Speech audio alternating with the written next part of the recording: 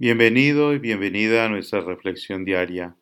Soy el Padre Fabio Mari Morales de la Parroquia San José en Canápolis, Carolina del Norte. En este día jueves de la 31ª semana del tiempo ordinario, la Iglesia nos invita a seguir los ejemplos de San Carlos Borromeo. Lectura del Santo Evangelio según San Lucas, capítulo 15, versículos del 1 al 10. En aquel tiempo solían acercarse a Jesús todos los publicanos y los pecadores a escucharle. Y los fariseos y los escribas murmuraban entre ellos: Ese acoge a los pecadores y come con ellos.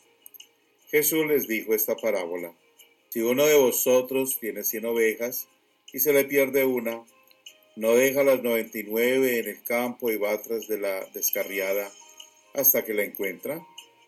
Y cuando la encuentra, se la carga sobre los hombros, muy contento, y al llegar a casa reúne a los amigos y a los vecinos para decirles: Felicitadme, he encontrado la oveja que se me había perdido.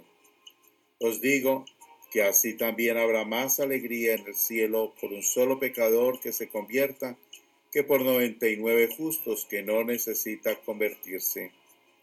Y si una mujer tiene 10 monedas y se le pierde una, ¿no enciende una lámpara y barre la casa y busca con cuidado hasta que la encuentra? Y cuando la encuentra reúne a las amigas y a las vecinas para decirles: Felicitadme, he encontrado la moneda que se me había perdido.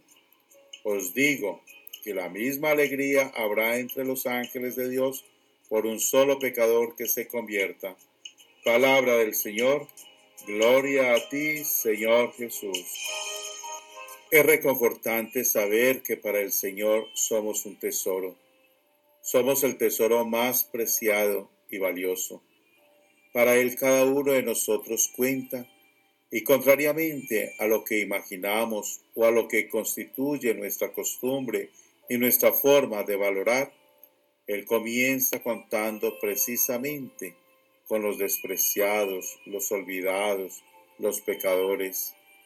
Porque claro, si queremos cambiar el mundo, debemos empezar por cambiar a aquellos que no están convencidos, a aquellos que hacen lo contrario, que van en dirección opuesta, que constituyen un lastre, un peligro, una desviación. Y no lo olvidemos, nosotros podemos ser uno de ellos. Debemos luchar contra todo aquello que obstaculiza, que frena. Debemos allanar el camino. Es curioso que nosotros siempre prefiramos los que nos son afines, los que piensan como nosotros, los que nos quieren, los que están compartiendo más o menos el mismo paso, el mismo ritmo. Y en cambio, el Señor nos hace ver la importancia de ir por el extraviado, por el perdido, sacando una figura de nuestra propia vida cotidiana. Es lo que perdemos o lo que estamos por perder, lo que primero nos mueve y nos pone en guardia para tratar de recuperarlo, para que no se extravíe, y si lo hizo, ponemos todo nuestro esfuerzo y empeño en recuperarlo. Si así obramos con nuestras cosas, ¿por qué no lo hacemos con las del Señor? ¿Qué es lo que le importa a Él? ¿O qué le interesa? Indudablemente cada uno de nosotros, todos somos importantes, pues hasta nuestros cabellos están contados, pero su mayor atención, como la nuestra, debe estar sobre aquellos perdidos, sobre aquellos que no pueden encontrar el camino, sobre los extraviados, sobre los enfermos, porque los sanos no necesitan médico. Debemos concentrarnos entonces en atraer a los rechazados, a los marginados, a los excluidos. Esa es la actitud cristiana que nos reclama Jesús.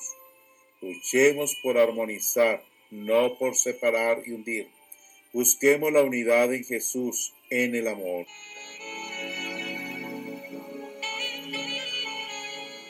El Señor le bendiga abundantemente. Felicidades.